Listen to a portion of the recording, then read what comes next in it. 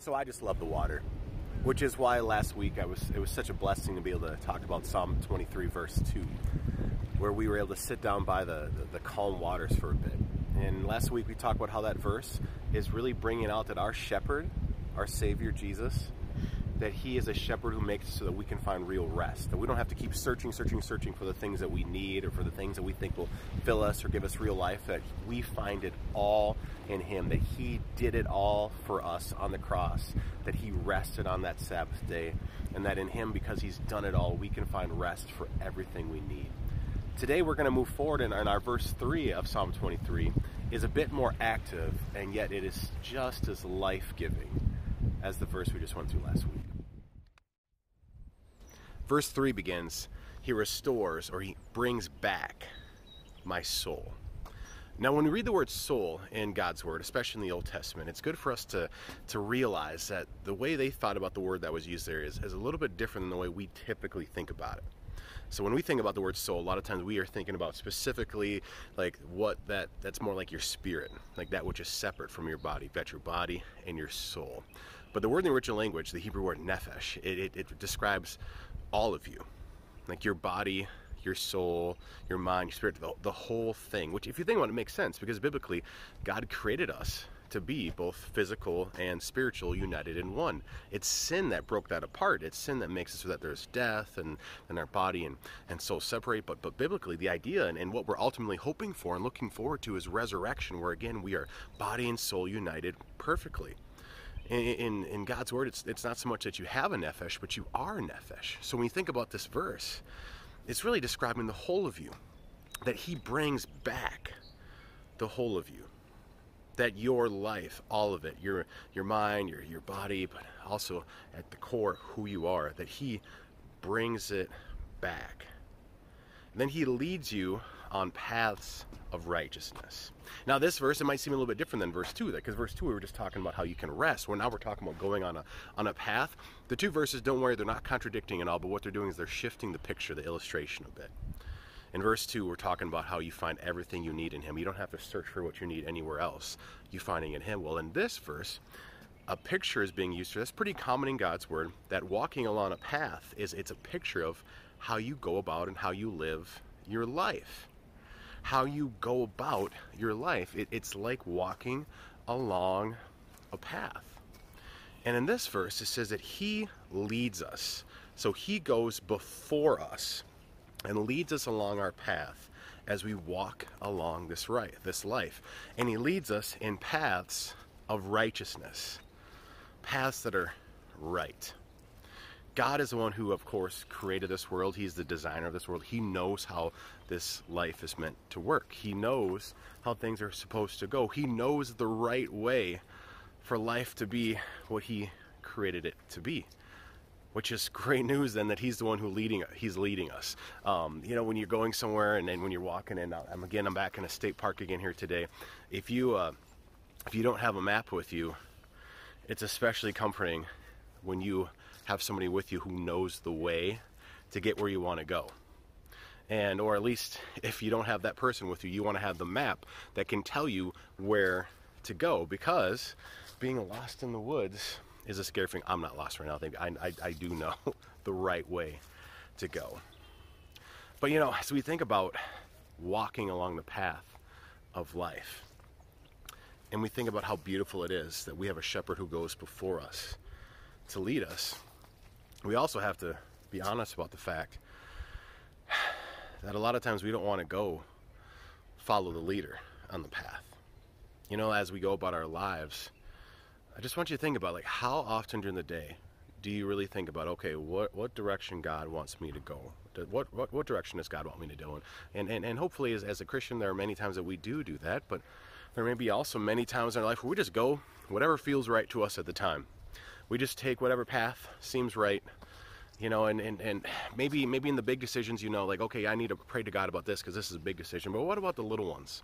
What about how you spend your time today? Or what about how you're going to talk to that person that you see today at work? Or what about, what you're going to do when you get home and you're with your family and you spend the time? What about the smaller things? Are you looking for him to lead you there? Or are you going just whatever other direction feels right or you think is right at the time.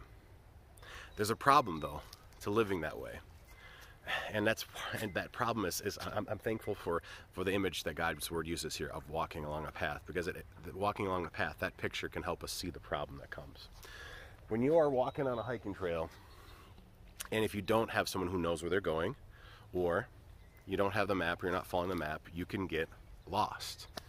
And getting lost is a scary feeling. But it can go even beyond that. There's something sometimes along a trail, and I don't see any along this trail here, but sometimes they have signs along the way encouraging you to stay on the trail.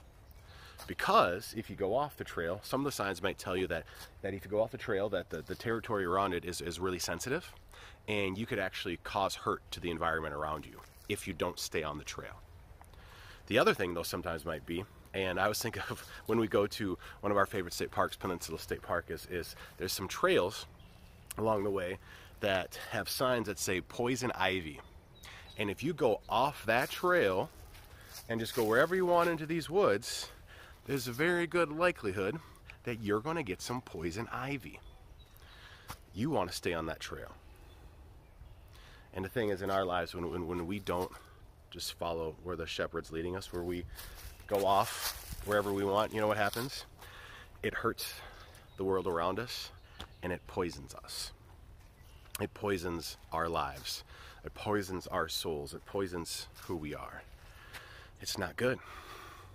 The result is the broken world that we live in, and ultimately death and separation from God.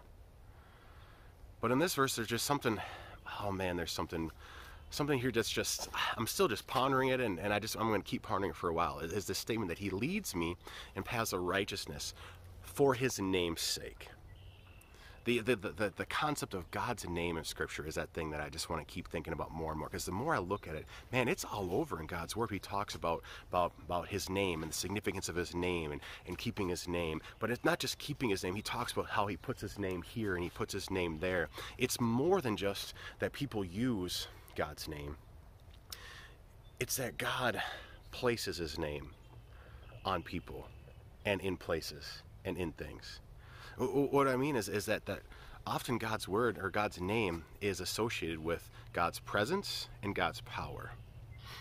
Like God will talk about how his name was in the tabernacle, or he'll talk about, there's even scripture that talks about like God's name approaching you, like personified, like there's power there. Then Jesus talks about praying in his name. There's a real personal, powerful thing going on with the name of God. Which, if you think about it, makes sense. My journeys, I made it back now to the lower level of the church, and in the church, we have some things, a number of things where you can sign your name and take and sign your name. Like for instance, upstairs in the Cottage Grove location, we have these really nice greeting cards, or like this is a thinking of you with all my heart card. And one of the things that you would do in the card is write your name. Why? So people know who it comes from. But also because it's one of those things that when you sign your name, you're showing this comes personally from me. That this is something that I wrote. This is a message I am giving you. It's something that I am personally involved in for you. You sign your name in a card like that. Or in the upper level too, again, of the worship area in Cottage Grove, but also on the table in Fort Atkinson, you find the registration forms for camp and for Camp Rise. And when you fill these out, there's sections where parents are to sign their names. They need to put down their signature. And they put down their signature, why? To show that they've seen this, that they personally have worked on this. It also, in some instances, it's a parent showing that they're vouching, like, yeah, I'm agreeing to this. I personally am agreeing to this. I am being responsible for this child and for their health, and I'm responsible for the information that is in here. When you put your name on something, it's showing a personal involvement, that you have personally worked on it, and that you're personally responsible for it. It's the same kind of thing when you think about verse 3 here of Psalm 23. When it says, when he leads me in paths of righteousness for his name's sake. God is telling us that his shepherd, that our shepherd, is personally involved in the paths of your life, of our lives. That our shepherd takes it personally, that he is personally vouching that he's going to lead you in paths of righteousness, that he is personally responsible for leading you, for leading us in a path of righteousness. In this Lent season, we're especially reminded of just how personally our shepherd takes our lives and takes our paths. Because this Lent season, we're reminded that God himself, when he saw that we kept wandering off the path or kept going the wrong direction, when God saw that, God said, I'm going to walk the path for them. God the Son took on human flesh and became the man Jesus, and then literally walked in this world. You read through the Gospels, you see time and time again where it talks of Jesus walking here or walking there. Jesus literally walked in this world so he could walk in the paths for us, so he could go the direction we were meant to go, so he could live the way we were meant to live, so that his path could ultimately lead him, not just in this world, but to a cross. And his path will lead him to that cross. So on that cross, he could take all the poison that we had earned for ourselves by our sin, he could take it and absorb it in himself, so it would no longer be on us. The poison is no longer on you. He went to this cross so he could absorb all the ways that our sins have damaged the environment around us, the world around us. He could take the consequences of sin on himself, so they are no longer on you. The poison is gone. The consequences have been absorbed. He paid for them there. His path led him to a cross. And then his path went on beyond a cross to an empty tomb. This Lent season, I encourage you as you walk places.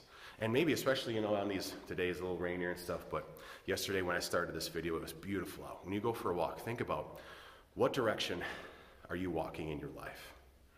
What path are you on?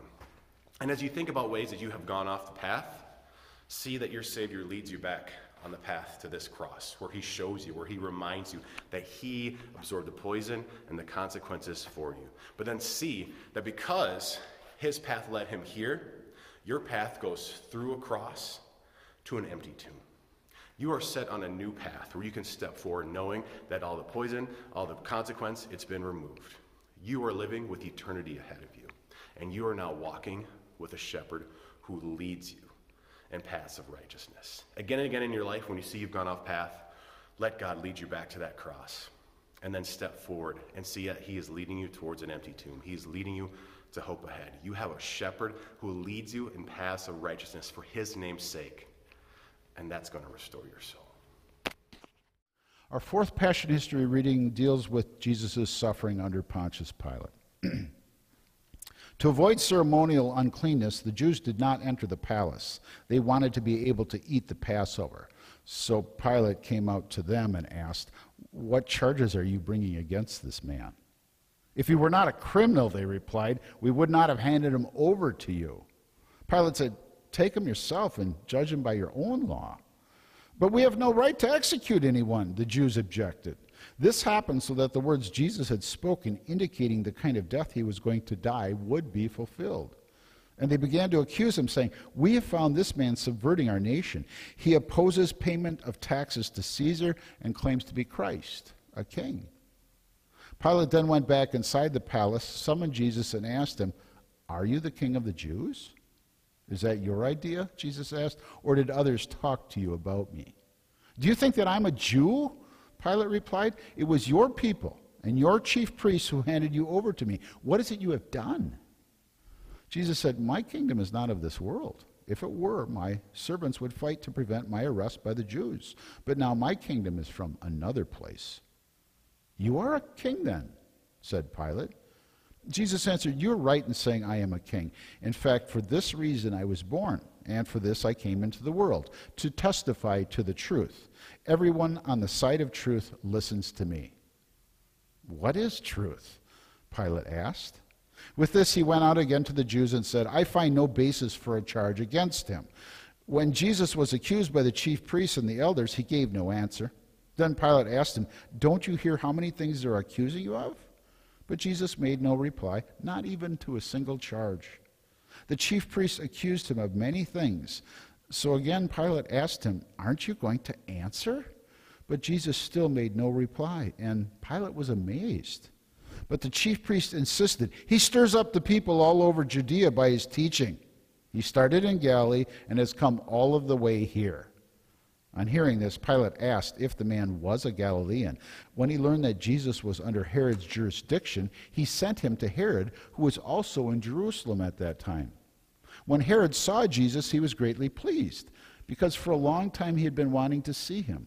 From what he had heard about him, he hoped to see him perform some miracle.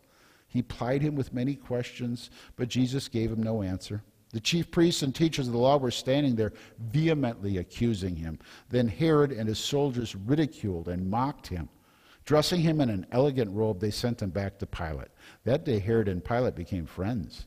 Before this, they had been enemies. Pilate called together the chief priests, the rulers of the people, and said to them, "You brought me this man as one who was inciting the people to rebellion.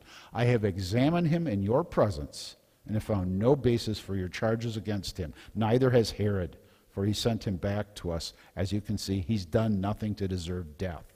Therefore, I will punish him and release him." Now it was the governor's custom at the feast to release a prisoner chosen by the crowd. At that time they had a notorious prisoner called Barabbas. So when the crowd had gathered, Pilate asked them, "Which one do you want me to release to you, Barabbas or Jesus, who is called Christ?" For he knew that it was out of envy they had handed Jesus over to him. While Pilate was sitting on the judge's seat, his wife sent him this message: "Don't have anything to do with that innocent man, because I have suffered a great deal today in a dream on account of him." But the chief priests and the elders persuaded the crowd to ask for Barabbas and to have Jesus executed. This ends the session 4 of the Passion reading.